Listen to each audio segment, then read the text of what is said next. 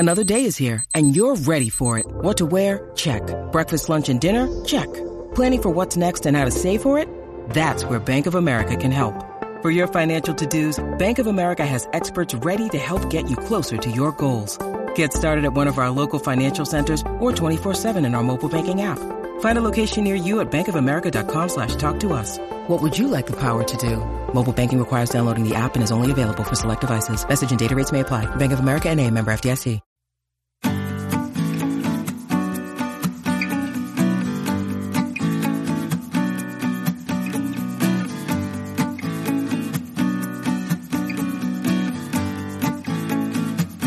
Hello, everyone, and thank you for joining me. I'm Tracy Harris, and this is At Home in My Head, the podcast that explores life in the cottage at Woodland Corners.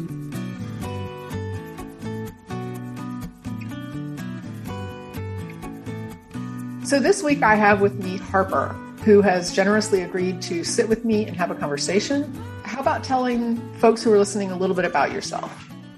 I am 43 years old. I am a trans woman. I'm married. I have a 7-year-old daughter. I grew up in the South, mostly Texas and Arkansas, and I live in Oakland now.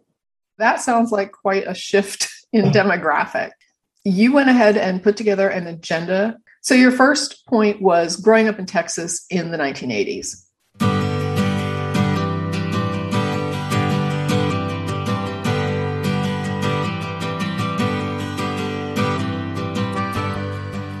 I was born in 1978 in Louisiana, actually, but I don't remember it because we moved when I was only a few months old. And then we moved to East Texas to be near my grandparents. I grew up near my grandparents and my uncle and his family. There's just a lot of things growing up in Texas that definitely had an influence on me. There's a lot of casual racism, a lot of various issues that I ran into growing up. As a kid, I didn't really realize a lot of that stuff was going on. It was just kind of invisible to me. Things my grandparents would say, people would say, around me.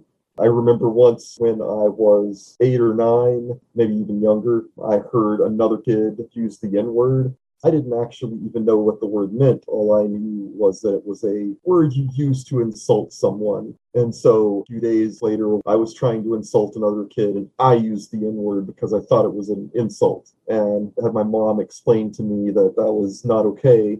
Like I said, I was 7 or 8 years old. I had no idea what I was actually saying, and then obviously felt bad about it after I was explained, use that. My mom, she wouldn't use language like that, but she definitely had a lot of internalized racist ideas. In the late 80s or so, my mom went back to college. She dropped out when I was born, and then she ended up going to grad school and becoming an optometrist, and we ended up moving to Arkansas 1991 or so when she finished up her school. I remember distinctly, probably around 91 or so, I was about 13. I was just starting to hit puberty, just sort of immediately thinking something was, I don't know if I would have even described it as something being wrong because I didn't have anything to compare it to. When you're 13 and you really haven't had any sex talks or really any sort of description, nobody's telling you what's supposed to be happening. And it's not like you're talking about this stuff with other kids most of the time. So I had nothing to compare it to. I was just having a lot of weird feelings about starting puberty. I would have these dreams where I would be a girl. At a certain point, I started actually praying, and I wasn't like a particularly religious kid. We weren't particularly religious at that point. We didn't go to church, but I sort of loosely believed that there was a God. Falling asleep at night, praying that I would wake up a woman. And again, I had nothing to compare this to. This wasn't the sort of thing you talked about with other people, much less the other kids, especially if you're the kind of kid who's maybe getting picked on a little bit and has moved around a lot and doesn't necessarily know any kids that well, doesn't have any really close friends. It's just not something you talk about. So you really had no outlet. I was just like, maybe this is just normal. This is just a thing that every 13-year-old does. I didn't have any idea. This was early 90s. The internet didn't really exist. There was no way for me to do any research on this. Even if you'd taken me to the library and said I could research the subject, I didn't know words like transsexual or transgender or anything like that. How was I supposed to look that up or research it? So I just sort of assumed that I was normal. Well, and this kind of speaks to the need for diverse education, like sex education that's comprehensive in schools. For sure, because nobody tells you any of that stuff. Especially back then, nobody told you any of that stuff. If you're a gay kid or you're a trans kid or you're otherwise queer in some way, like if you're not getting any sex education or the sex education you're getting is completely organized around being straight and cisgender, when you start having these feelings, you have no way to judge any of that or understand it in any sort of context. I certainly spent a lot of time sort of freaking out about it because I didn't know anything about what I was doing or how to process any of that. Over time, we moved around a few times. We finally settled near Little Rock when I was probably about 14 or so. And my parents had started a business. My mom had started an optometry office, and they were trying to build that practice up. And they were gone a lot, which gave me a lot of time to myself. I would come home after school. They would not be home for hours. But like most 14-year-old kids, I just started going through people's stuff. Right, just looking through your parents' room. Yeah, I'd go through my parents' stuff or whatever because you're curious and there's nobody there to tell you not to. And so one day I found a book on human sexuality that my parents had clearly not wanted anybody to find because it wasn't on the bookshelf out in the living room. It was stuffed back in a cabinet in the bathroom all the way at the back in like a corner. It wasn't a big book. It was probably only a couple hundred pages long. It was old, like early 90s. It was probably something that had been published in like maybe the 70s. So the book had a lot of chapters on different kinds of human sexuality and things. They had exactly one chapter on trans people. And of course, in the nomenclature of the 70s, they had a chapter about transsexual people. I wouldn't say the book treated the trans people great. It wasn't a super positive representation of being trans, but the person was, at least by the standards of the time the book was written, trying to be kind of a neutral party, trying to describe being trans. Okay, so it wasn't the worst thing in the world, but it also was kind of something you would expect from that period. Yeah. I mean, they definitely kind of had stuff where they talked a lot about, well, it's super sad that we can't get help for these people to fix them or whatever. They didn't exactly use words like mutilate or anything, but they were definitely kind of like, oh, this is a weird thing that people are doing to their bodies. There definitely was a little bit of an attitude about that. Right, so it was kind of pathologizing it like we did with gay people for so many years. Yeah, and I mean, of course, that was still pretty common when that book came out too, pathologizing gay people. But they were trying to describe it as neutrally as possible.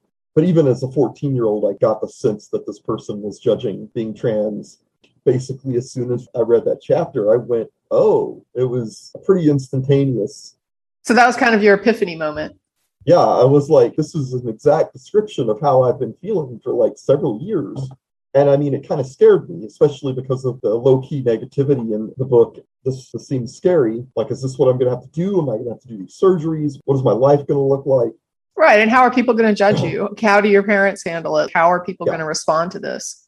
And of course, I was already a nerd in school. I was the kid who played a lot of video games and read fantasy novels and sat in the corner. I was not exactly a popular kid. So it was like, oh, I don't really know that I want to add this to my list. I kept going back to it. I read that chapter over and over again. And it was probably a few months to maybe a year after I'd first found that book. I'd been trying to like discuss the idea with my parents, like maybe bring it up, see what they thought about it. And there never really was a chance to bring this up or talk about it. The only other examples I ever saw of trans people were usually like things like Jerry Springer and other talk shows. I'm not sure if Jerry Springer was on the air quite yet, but you know, those episodes of talk shows that would bring on trans people and kind of... Right, so really sensational and exploitative. I don't like necessarily blame your trans person who showed up on those shows. I mean, it was still visibility, even if it wasn't great visibility. It was probably better than nothing. But yeah, those shows definitely were exploiting trans people for ratings and not treating us all that great. I was probably about 14 or 15 at the time. And there was an episode of a medical drama. I think it was like Chicago Hope or one of those. So there was an episode where there was a character who was a trans woman.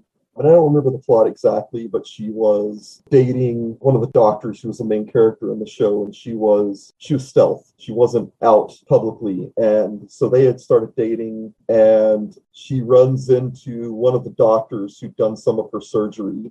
And the doctor says, you know, it's not my place to tell you how to live your life, but you really shouldn't keep this from the person you're dating. So she eventually tells the guy that she's trans, and he kind of freaks out a little bit.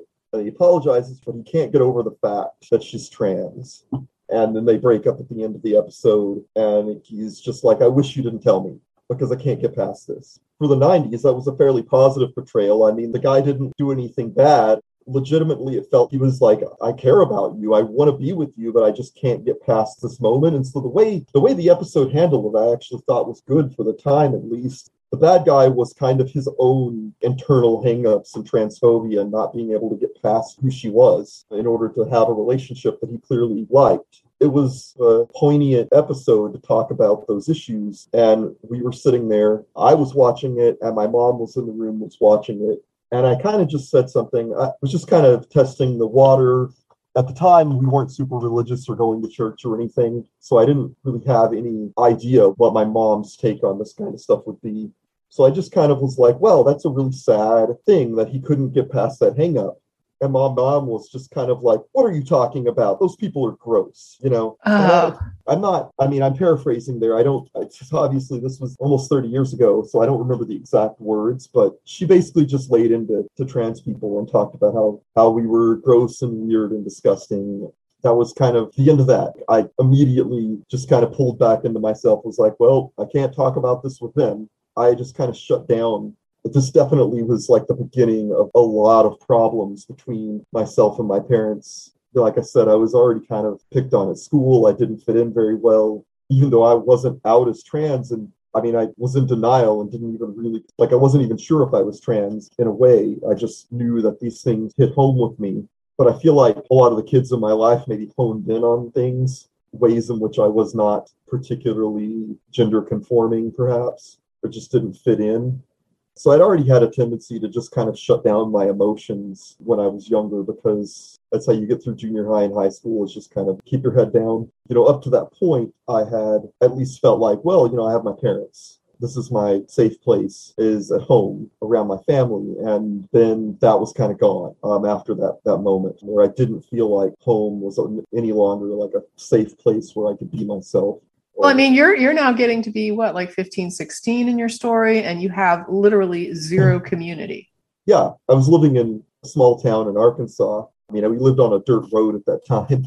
There was not a lot of places you could go, community that you could find. And I certainly wasn't feeling like I was going to get that from my family. So I definitely started acting out a lot more, being a lot more distant and perhaps difficult. I was 15-ish, maybe 16 at the time. We stopped to get gas at a gas station, and I saw some adult magazines in that gas station. If you live in Arkansas at that time, it's a kind of more a puritanical area. A lot of times you wouldn't see adult magazines even in a place like a gas station in Arkansas, at least not places we lived. So we were at this gas station in the middle of nowhere, long ways away from anywhere where I lived. So I tried to grab a magazine and steal it. They obviously weren't going to sell it to me because I wasn't old enough. I got caught because I was not good at stealing. I didn't get in any trouble, which is definitely a very white privilege thing. They didn't call the cops on me or anything. They basically just took the magazine back and told my parents, who had been concerned about some of my acting out and stuff up to this point. They decided that I was on the road to becoming a career criminal. They literally said that to me. They were concerned, but not in a particularly healthy way. Instead of sitting me down and trying to have a conversation with me about why I was feeling the way I was feeling, it was just, you're a bad kid and we're going to fix you. That just sort of deepened our divide. But they decided the way to fix me was to take me to church. So we hadn't been a church-going family. They went to church when they were young, but they hadn't been a church-going family for years and years, since before I was born. And we're going to go back to church, and that's going to fix your moral problems. So as you can imagine, it was a Methodist church, not like super right-wing exactly. It was also in a small town. It was a fairly conservative community. I wasn't happy to go at first, and certainly bringing me into a place where homophobia and transphobia was not just acceptable, but was like practically required to get in the door, wasn't exactly a great move. But of course, they didn't know anything about any of that because I hadn't told them, because I was scared to tell them. They took me to church. You have to understand about me at that time, like, even though I'd been acting out and I was like kind of angry at a lot of stuff, ultimately I was very much a people pleaser. And I very, very much wanted to fit in, and I very, very much wanted my parents to think I was a good person. And it seemed like they didn't think I was a good person. So after a certain period of time, I really threw myself into being a religious person.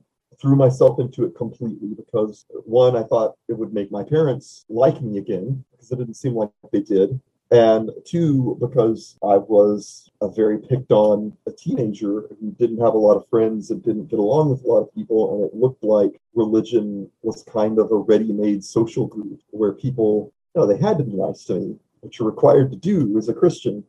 How naive I was, but I'll go to these churches and people will accept me. They'll be nice to me. They'll like me.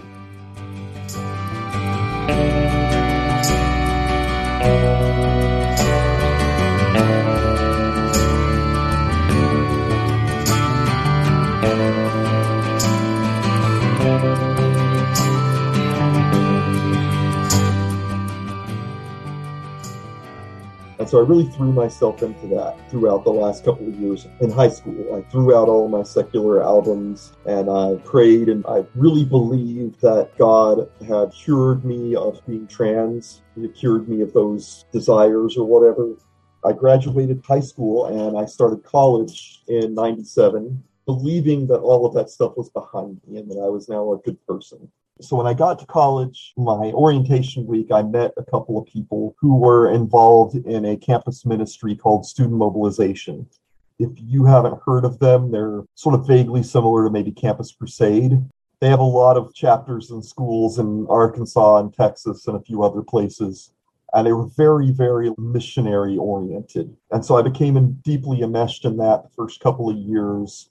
The first summer after my freshman year, I went to a summer thing where you'd go to Florida. It was called Kaleo. You'd spend the summer on the beach in Florida. You were set up, you had like a job, Bible studies, and then like on Sunday, you would walk down the beach and find random people to evangelize.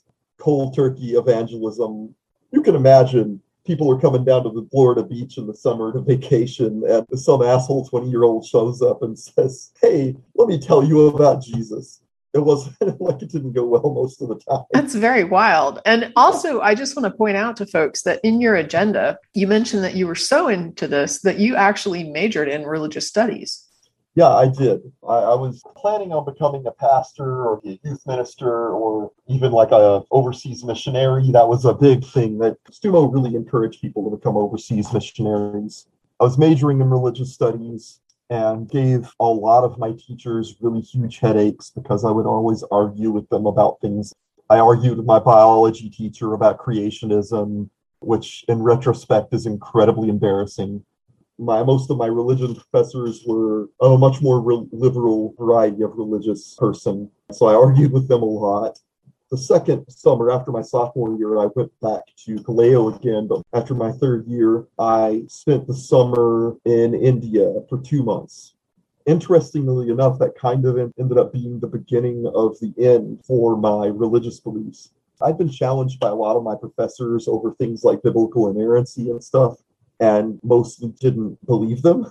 There was a lot of good evidence on their side for their positions throughout my first 3 years of school. But over the summer when I went to India, like I said, the first 2 years I'd gone to Kaleo and had been part of the campus ministry I was involved in. So I knew everybody. I kind of knew their philosophy and their theology, how they looked at religion and everything. But this year that I went to India, I ended up going with a completely different group. It was not connected to student mobilization.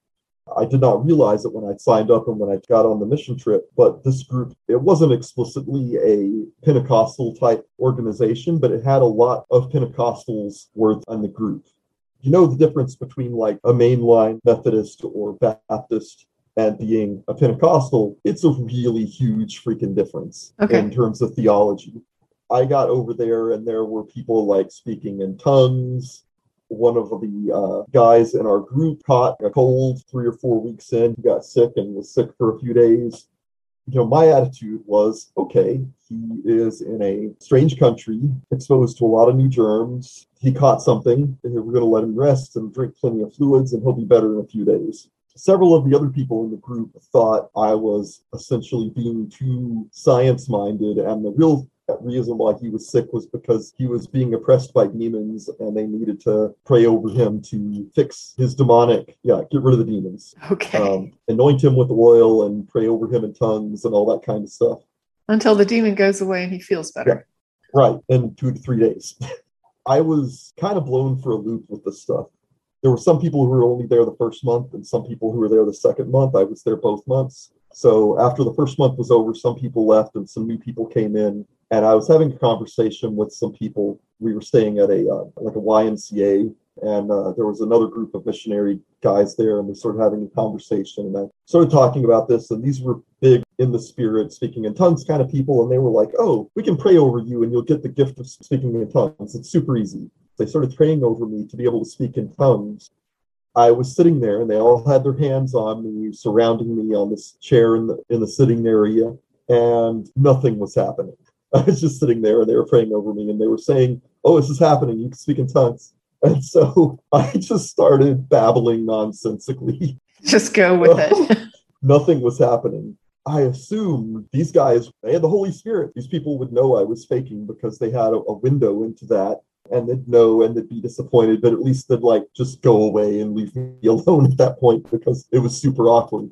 But instead, they all believed it. And they were like, "Oh, this is so great. You're speaking in tongues." And they were super excited about it. And I walked back to my room and went, "What the hell just happened?" And so when I got back from that summer and started sort of reflecting on those moments, it really started to hit me that these people were certain that God was telling them to do X and that God was giving them X gifts and that they could do these things. And they believed it all. But my experience was real living proof that they had no clue what they were talking about. It started to occur to me because my freshman year, for instance, I had decided that God was telling me that I should be a music major, despite the fact that I had very little background in music on a professional level. I play guitar, but I wasn't an expert. I didn't read music that well. I did well for a couple of semesters until music theory got kind of advanced. I ended up failing a class and having to switch my major. And I was thinking, boy, I was really, really certain that God was telling me to do this. In retrospect, it just looked like a thing I wanted to do. And I, justified it in my mind as being something God wanted me to do. And so I was like, if these guys can be so certain that God is telling them to do stuff and they're just believing whatever, and if I can be so certain God is telling me to do stuff, and then it's just me wanting to do whatever, what is going on here? It really left me with a lot of doubts. How are you supposed to actually know if this is real or if this is just in your mind, if it is functionally indistinguishable? Over the next couple of years, as I was finishing up my degree, this was weighing on me pretty heavily. And as a result, I started paying a lot more attention to my teachers those last couple of years. And I started to realize believing the Bible is inerrant doesn't really make a lot of sense. So I started really pulling back. It didn't help that around this time, the guy who had been in charge of student mobilization at the school I was in, he retired, went on to a different job or something, and a new guy took over. A guy I knew who had just graduated from the same college I was going to and was taking over. He was the same age as me. He didn't really like me, probably because I didn't fit in very well. I was a bit of an introvert to begin with, so things like cold turkey evangelism were not things I really enjoyed all that much. I was not happy with a lot of that stuff. He was very into this thing called process evangelism, which I won't go into all the details, but basically it just sounded like using people. A lot of people weren't particularly happy with that stuff. And so I kind of got pushed out. I'd been part of the worship team and stuff on the monthly meeting that we'd done. And he just kind of pushed me out. So I had a lot more spare time on my hands. I wasn't as involved with the campus ministry. I was finishing up my major. I really just started to have more and more doubts about a lot of the conclusions I'd reached, which was scary to me because, as we talked about earlier, I was a religious studies major who was planning on becoming a pastor when I graduated. And now I was sitting there going, what do I do? Do I become a pastor and be dishonest so that I can make a living? Am I too honest for that? I don't think I can do that. And all your college experience was wrapped up in this. Not just my major, but all of my extracurriculars and everything were centered around this stuff, which was not applicable to literally anything else. And so I got out of college and had no idea what I was going to do. And I ended up moving back with my parents, which was pretty traumatic. I didn't necessarily realize how traumatic it was at the time. In retrospect, I realized there was a big reason that I had chosen to go on these trips every summer so I could be around my parents as little as possible. Definitely played into why I made a lot of those decisions. Even when I was in college, I would have these bouts where I would have moments of dysphoria. I'd have friends and they'd notice, I haven't seen you in like a week, because I would just go to classes and go to lunch, and then I would just go back to my room and be by myself because I didn't want to be around anybody else. I mean, I'm an introvert already to begin with, but those moments where I was feeling that way, like I just wanted people to be away from me. I didn't want to talk to anybody. I didn't want to be around anybody. I would have these moments like that. When I got out of college, I didn't have a job. I didn't have any plans. My parents had told me that I needed to go to college because, what do you want to do? Work in a factory. And so then I got out of college and I moved home and I was trying to look for work. I applied for a few churches, but I was not really feeling it. I was not really interested in getting those jobs. And I feel like the people I interviewed with could tell that. And eventually my parents were like, just get a job at anything. What, are you too good to work in a factory now? Well, yeah, I mean, I thought that I was. That was why I went to college. I don't know what's going on here. Nothing makes sense anymore. So I did end up working a few months in a factory. And then I worked at Walmart as a cashier for a while. I even worked as a secretary at my parents' office for a while as well. And I moved out of my parents' place. I moved back several times, back and forth. Finally got a job that was a little bit more decent than some of the other jobs that I'd been working when I started working for Geek Squad in like the mid-2000s. And I was in my like late 20s by this point, and I'd gone through just various bouts of dysphoria.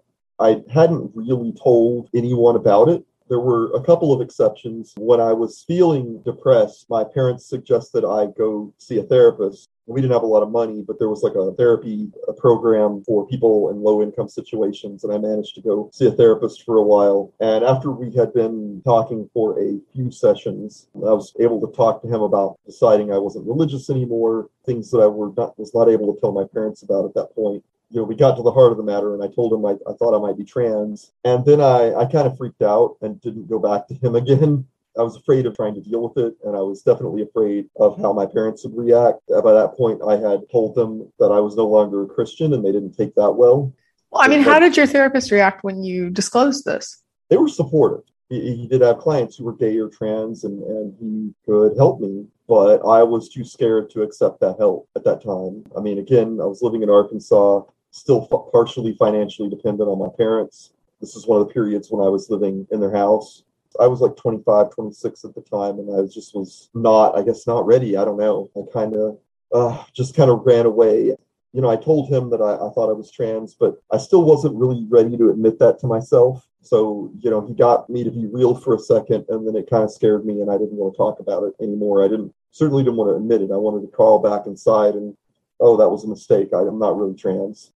When you need mealtime inspiration, it's worth shopping Kroger, where you'll find over 30,000 mouth-watering choices that excite your inner foodie. And no matter what tasty choice you make, you'll enjoy our everyday low prices, plus extra ways to save, like digital coupons worth over $600 each week. You can also save up to $1 off per gallon at the pump with fuel points. More savings and more inspiring flavors make shopping Kroger worth it every time. Kroger, fresh for everyone. Fuel restrictions apply.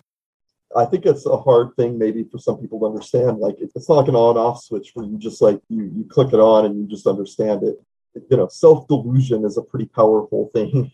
Well, it's like you're saying, you were growing up without a framework, with no definitions, with a part of a book that you found in your parents' bathroom that basically had some minor description of it that wasn't even that positive, that would kind of make you think, I hope that's not me, but it sounds like me.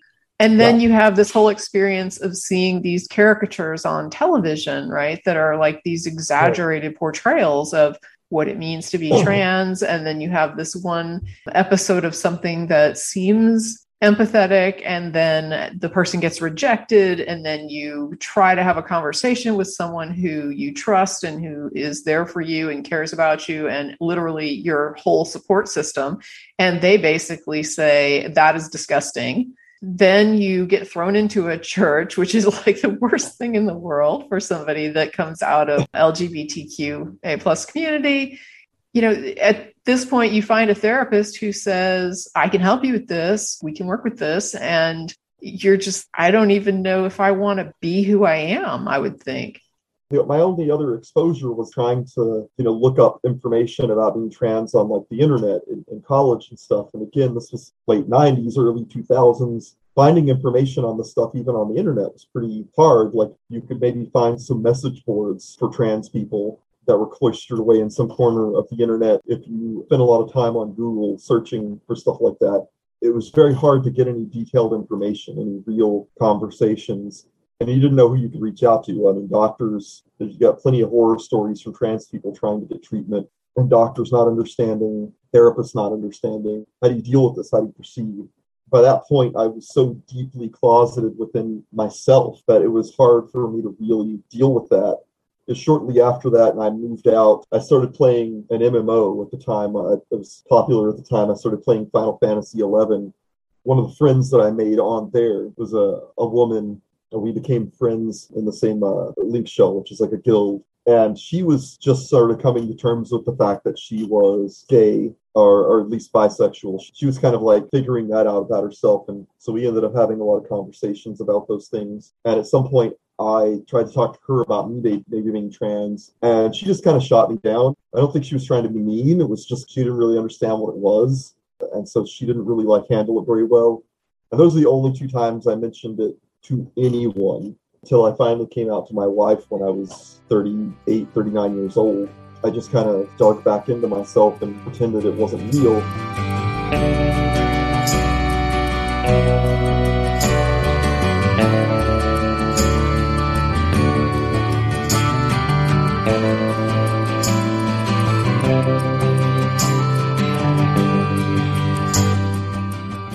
Growing up, I was religious, and then I wasn't religious, and then I was trying to figure out my gender identity. So I had not done a lot of dating. I wasn't good at relationships. I was already pretty introverted, and asking people out was not exactly something I was great at. I was in my early 30s when I moved to Phoenix. And my parents were moving out there for a job, and I moved out there because I didn't want to stay in Arkansas. That was the year when I finally started getting the wherewithal to try to better myself. At that point, I'd just been working at Geek Squad for a couple of years, just frustrated and didn't have any friends and didn't have much going on. I'd watched a lot of anime in my 20s. Because of that, I decided it would be really cool to teach English in Japan. I applied, I did an interview over the phone, and they hired me to teach English there. And so I flew out to teach English in Japan about 2008, and I was there for about a year. I mean, Japan's a nice place. It's not a great place to be transgender either. The homophobia and transphobia there it's not the same kind of homophobia and transphobia you get in the US, because so much of it here has its roots in religion and Christianity specifically, and that's not a big part of their culture. Part of the Japanese culture is being very traditional and following a very set path for marriage and kids done the way that it's sort of prescribed by the societies. It's a thing that's very confusing. If you step outside of those lines in that culture, most people just don't get it. Yeah, I still wasn't out at the time, but I was there for a year. I had thought about staying longer, but this was right around the big housing market crash. Negative effects in Japan, too. They cut a lot of English teaching jobs there, which tends to be the first kind of teaching jobs that get cut whenever there's an economic downturn. So I ended up coming back home. I definitely was a lot more confident and sure of myself after that. I was actually taking some Japanese classes to improve my language skills. I was thinking about going back at the time. I started dating. I dated this woman I met in my Japanese class. One thing I will mention here is that my parents had always been religious and kind of vaguely conservative. The time frame when I was in Japan was 2008, 2009, right when the election for Obama happened.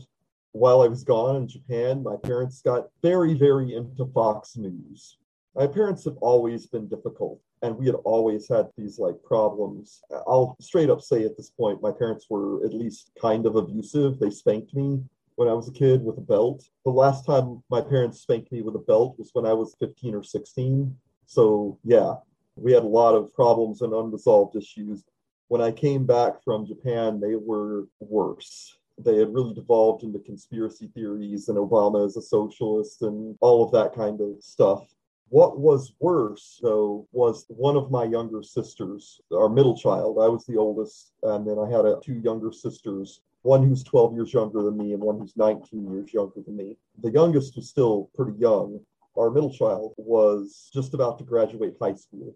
Before I'd left to Japan, she'd actually come out to me as being bisexual herself, a thing that she definitely wasn't going to tell our parents. And in fact, I heard from her later on that when she finally told them that she was gay, they had told her that they would have sent her to one of those re-education camps if they'd known about it before she was 18 and they could have forced her into one. But I had known about it for a long time. But she was about to graduate and she eventually came out as a lesbian. She realized she was not bi, she was just gay. But at the same time, she was figuring that out. She was weirdly buying into a lot of the right-wing stuff about Obama. And this was a mix of my parents' influence, but also the influence of this teacher she became friends with. And when she was in high school, which a lot of weirdness there.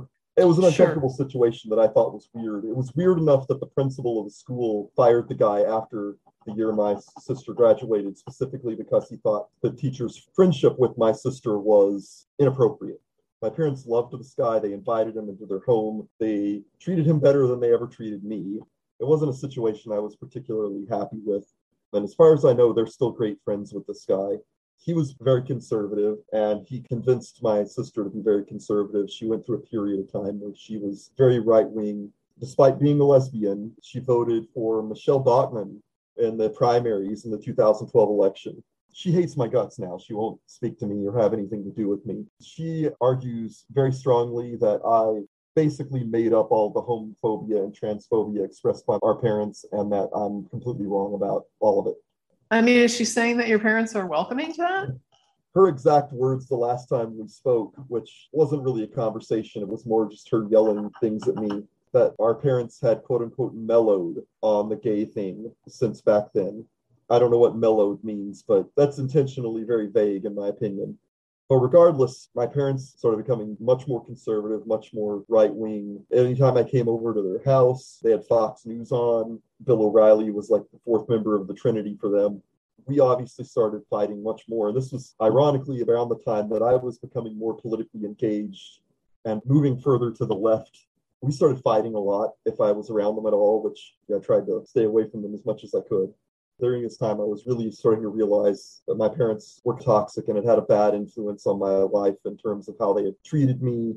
I still really hadn't dealt with being trans. I would have these periods where my dysphoria would crop up and I would have to try to deal with it. But I still didn't want to admit that I was trans. I mean, I was hitting my early 30s and I wanted to get married. I wanted to settle down. I wanted to have a kid. These were things that I wanted. And being trans definitely was something that I felt like would interfere with that. It would make it impossible for me to do those things, which I realize now is not entirely true, but at the time it's the way it felt. And so I just kept convincing myself, oh, that's not real. Then I met Megan, my wife. We actually met on OkCupid in 2012. We went on one date and it was very successful. We started going out. I mean, our relationship moved pretty fast, actually. We started dating in October, I think. And by the next March, we were engaged. And then she found out she was pregnant with our daughter in April.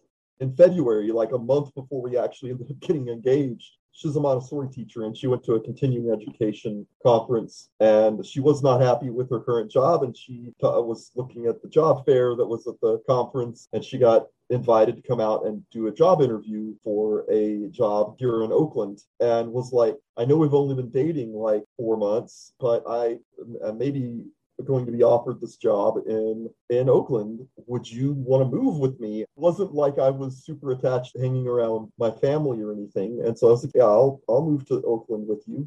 We moved out here in that summer. I mean, we'd been engaged for about 3 months at that time. We both packed up our places and we moved out here. And our daughter was born that December. And we got married the next March we set the wedding date for the anniversary of when I proposed. I finally had all of the things that I had said I wanted to do and all those things that I'd convinced myself, well, I'll be happy if I get all these things. I'm not really trans. If these things happen, I'm going to feel better about myself. But I still was struggling a lot with not being happy all the time and being kind of depressed about the stuff and having bouts of dysphoria pop up. Also, this is around the time that I finally cut off contact with my parents. A week before our wedding, we had invited all of our family to the wedding. Everyone was coming except for the middle sister who already wouldn't talk to me at that point. My mom sent a letter to Megan, my wife, a week before our wedding. And the contents of this letter, which my wife, of course, showed me, was basically warning her about how much of a terrible person I was. If you can imagine, your own mom sending a letter to your fiance saying, this person's kind of terrible and maybe you need to be prepared to like deal with their terribleness. Accused me of being emotionally manipulative, accused me of being emotionally abusive. Basically all the things that my mom kind of does and is. She had been very great at gaslighting people in our lives, doing terrible things, and then claiming she had no idea what anybody was talking about after she did them. So she sent this letter and I was angry. Like they had always been kind of harsh on me all the way up into my 30s. They were still bringing up the time I stole that porn magazine and telling me that they saved me from a life of a career criminal by, I was 35 years old and they were telling me, boy, it's a good thing that we took you to church or you would have been a criminal. And it was like, oh my God, why are you trying to make me feel terrible about myself? Why are you making me feel shitty? Not to mention that that's just a huge exaggeration because I'm pretty sure there's been lots of teenagers who stole porn magazines who grew up to be perfectly normal human beings. So they sent this letter and I was so angry. I wanted to just call my mom right then and say, do not come to the wedding. But Megan was like, if you work things out, you're going to feel bad that she wasn't there later. And so I said, okay, you're right. If we fix things, I'll feel bad if she wasn't at my wedding. So I didn't call her. They did come to the wedding, but I also avoided the crap out of them during that wedding because I was still pissed and I didn't want to yell at them or something. I just kind of let it go and I forgot about it. A few months later, we were coming out to visit Megan's parents for Christmas. We were going to stay with her parents, but my parents live in the same town, so we were going to visit them. I called my mom to make some sort of plans about us meeting, and it devolved into a fight. She ended up getting mad that I avoided her during the wedding, and I was like, well, you know why I avoided you. And she tried to play it off like she had no idea what had happened. And I brought up the letter, and she then tried to argue that it's a totally justified thing for her to do. So I was just like, well, I'm done. And I sent her a text after that telling that she was not welcome to come over, that we were not going to see them then or ever again. And then she tried to show up anyway. She showed up at my in-laws' house over Christmas, tried to bully her way into seeing her grandchild, and brought a big stack of emails between me and her that she wanted to show to our in-laws to show what a terrible person I was. That's really, I don't even know what to say to that. Yeah. She printed off a huge stack of emails from communications between me and her where we had argued or disagreed about things like politics or whatever and wanted to show them to them to prove that I was a toxic person, that I was mean or bad or mean to her. Megan kind of went off on them and told them to get out. And that was the last time I spoke to my parents. After that, they would try to call me. I had to change my phone number. They would try to mail me things, that kind of stuff. But eventually it dropped off. In fact, after I came out as trans, since I changed my name, they never contacted me again. I think getting distance from my parents and finally separating myself from them completely I was finally able to not worry about how they would react or feel. And I was with a person who I was finally able to sort of trust. It took a while. I feel like we'd gotten married pretty quickly, but after we'd been together several years, I really got to a point where I was like, this is a person I can trust. This is a person who's not going to judge me or mistreat me the way I'd kind of been used to within my own family. I finally got to a point where I was dealing with it. It was coming back up over and over again, my dysphoria. I could feel even Megan was noticing like the things were kind of weird between us. After I came out and we were talking about it, she admitted it felt like I was holding something back of myself and she was concerned. When I finally came out, our daughter was taking a nap or something and we were laying on the bed together. I said, I've got something I need to tell you. And I just kind of blurted it out. There wasn't really any way to step around it carefully. I was just like, I think I might not be a guy. She thought I was holding something back. She was not expecting that. But we talked about it. She was just kind of okay with it. I mean, I won't say that there was definitely some growing pains trying to figure things out. But honestly, she was pretty amazing about the whole process. She was better about gendering me correctly than I was. I messed up more often than she did using my dead name, et cetera, et cetera. I would mess up and she would get it right every time. So we talked about it, and I eventually came out on Facebook, and I told her family.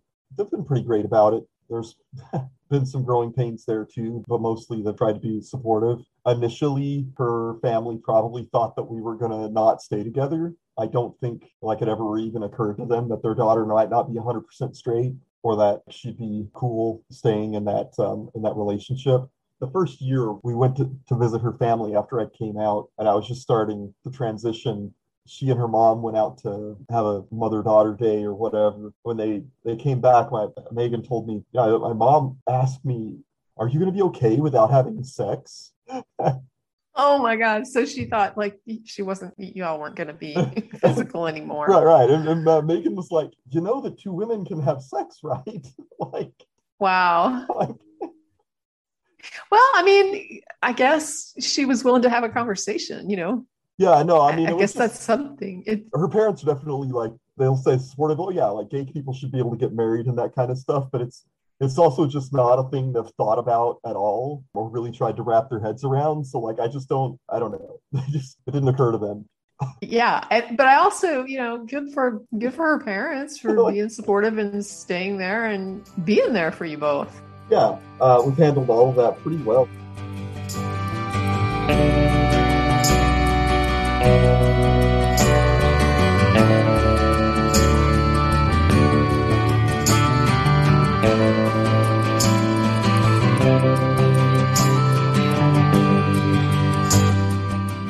One of the things I will say that I've been extraordinarily lucky about in terms of medical care and transitioning, when I first came out to her, I was 39, I think, at the time. I just had no idea about how any of that worked. I had friends on Facebook who were trans and who had managed to transition and stuff, but I really had no idea how you would approach any of that. We had insurance with Kaiser. I just called up their 1-800 number and was like, I'm trans. I'd like to find out what you guys cover in terms of transitioning. And they were like, here, let me get you the phone number for our transitions department. Hell, I know a lot of trans people who would be surprised to find they just have a department. So big old shout out for Kaiser. Yeah, in Oakland, they just have one of their medical offices right next to the main hospital here, this place with all the doctor's offices. You go in there, it's a transitions department. They just have people that help you do that. And so I made an appointment. It was a couple of months out, but then they had a cancellation. So I ended up going in, and after a couple of weeks, I talked to a therapist, and then they were like, we operate on a informed consent model. You don't need to see a therapist. You don't need to get any letters of recommendation or whatever. You want to go on hormones? I will make an appointment with an endocrinologist right now. And so I started hormones, and I started getting hair removal treatments 2 months after I came out. 2 or 3 months later, I was already doing that stuff. And then they covered surgeries and everything. So it was pretty amazing. I've watched a lot of trans people struggle having to crowdfund money to get their surgeries and everything. For me, it was literally like, I want to have the surgery. And they were like, when do you want to schedule it?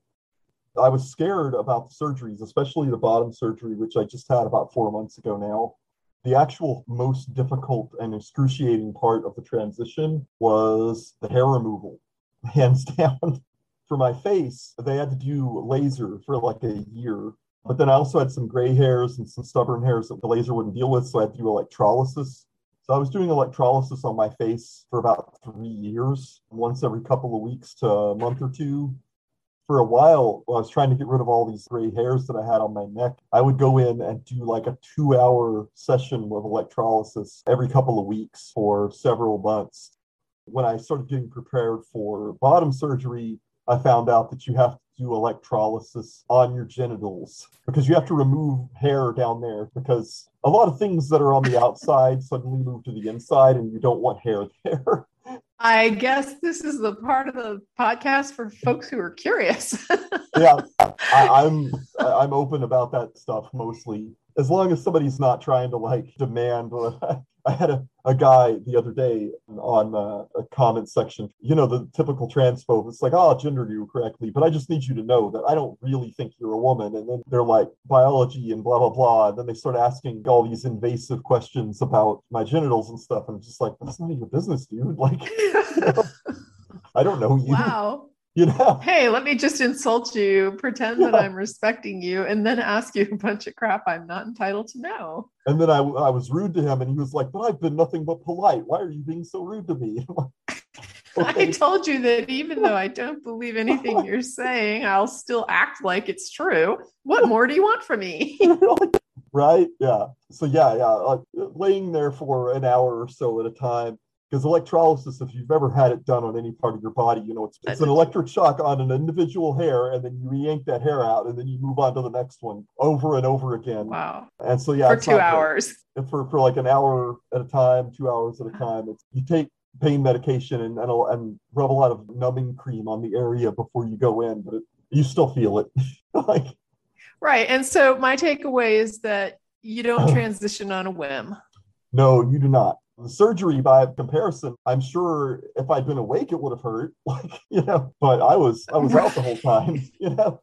I have some friends who are trans who have actually had surgery and posted updates. They always give like a little bit of a warning and tell folks, if you're squeamish, but they'll talk about it online and give details for anybody that wants to read it, for other people that are transitioning or people who are just curious about it, to give more information. So I definitely appreciate the people who are open and willing to talk about it, because I understand that there is no obligation to inform people on this. That's a thing too that I think a lot of folks don't understand. Like you were describing, some people feel like for whatever reason, it's their right to ask about these really invasive medical questions about these surgeries. And it really isn't. And if somebody's comfortable sharing that information, totally okay. Would absolutely never ask a cis person. They'll ask a trans person.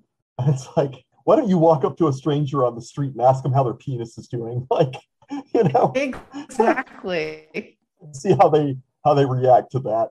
I especially want to be open just because I know like there are going to be people who listen who maybe are trans themselves and are thinking about getting a surgery or wondering whether they should, or wondering how to proceed. I didn't know any of this stuff going into it, and so it really helps to know how it feels and to not be too worried about it, because I know I was super scared when I went into surgery, but then I woke up and I was fine. I mean, I was in a hospital for 5 or 6 days after the surgery. They would have let me go home, but I preferred to stay in so that they could watch me and see if there was any problems or whatever.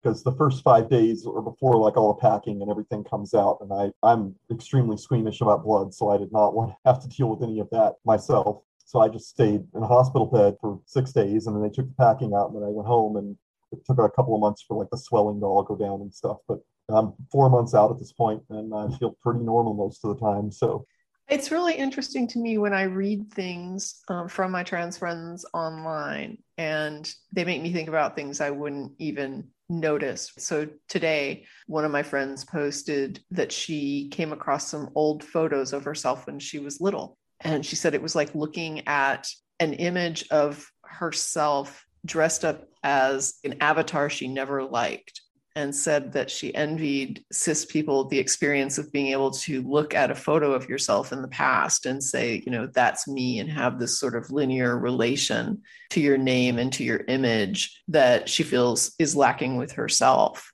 I understand not every trans person is going to have the same experience, and that was her experience, but it really made me think. I'm still friends with some of the people I went to college with. Most of the people I've stayed friends with are all people who either had similar experiences to me in regards to like leaving their religion, or at least have become like more liberal about their religious beliefs. Even with the like more liberal people, like if we'll get together or talk online or something like that, they look back at their time in college like, these are really fun memories. These are really great things. Let's reminisce about that stuff. And I don't think they entirely necessarily grasp how bittersweet a lot of that stuff is for me. Obviously, like, I'm not religious anymore, so there's that aspect of it. But also, like, I was living kind of a lie. I was lying to myself, and there's just a lot of frustration there where it's hard to be 100% stoked or happy about those memories and reminiscing about my days in college, because it's like, oh, that person was a very different person than the person today. Well, I'm really glad that the person that is you today was willing to come on and talk to me about all of this. So I just want to express my thanks and my gratitude for you being willing to come on and talk about a very personal topic that I think people need to hear and learn more about. It's very generous of you. You had any other questions or? If I had one question, it would be if you would be willing to try to describe what you mean when you talk about dysphoria. That's a question that bounces around a lot, even in my own head, because I feel like it's hard to put into words exactly. Okay, well, let me give you a context to start, and you can bounce off of this. I think most of us have the experience of being in situations where there might be a thing or more thing, something or some things that we are unhappy about with the way that we look physically, like we're just not okay with that part of our body. Sure. I know that doesn't even come close to what I hear people describe as dysphoria. But does that help to provide at least a springboard concept to proceed forward with a description? It's like something deeper than just being unhappy with your body. There were definitely moments of intense dysmorphia about my body and feeling like I shouldn't look the way I do, being uncomfortable with aspects of my body. For me, that at least, it might be different for some people.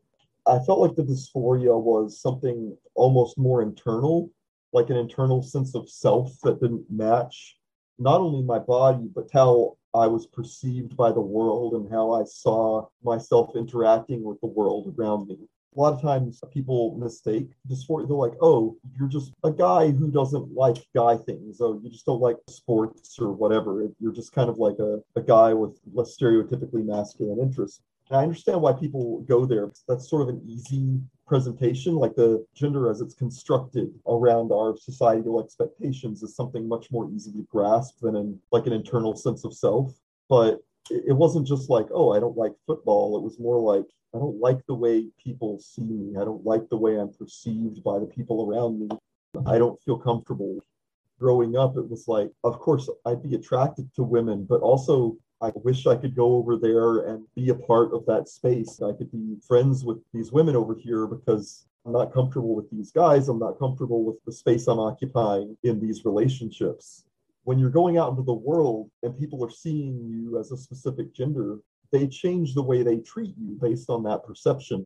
Your friends, people around you, they have a perception of you as this particular gender, and that influences the entire way they relate to you.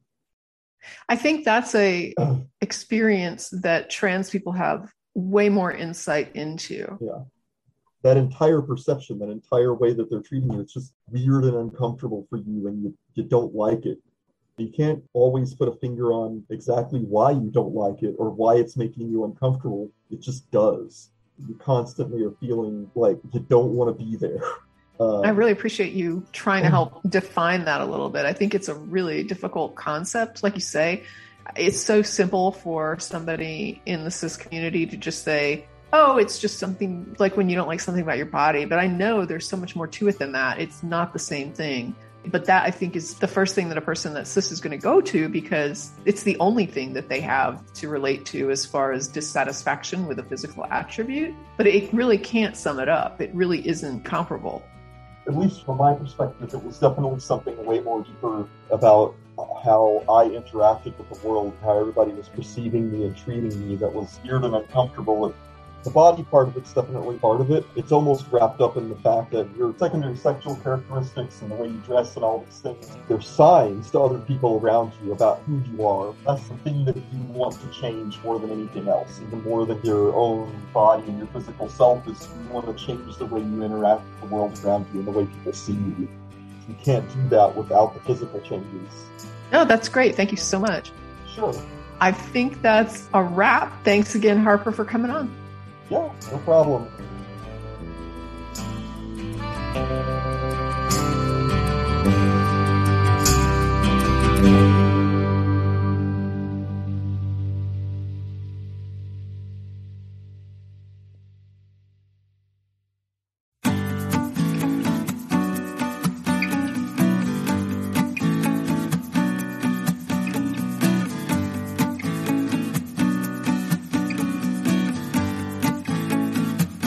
That's it for this episode of At Home in My Head, exploring life in the cottage at Woodland Corners. Thanks for listening, and as always, stay safe, be well, and never stop exploring.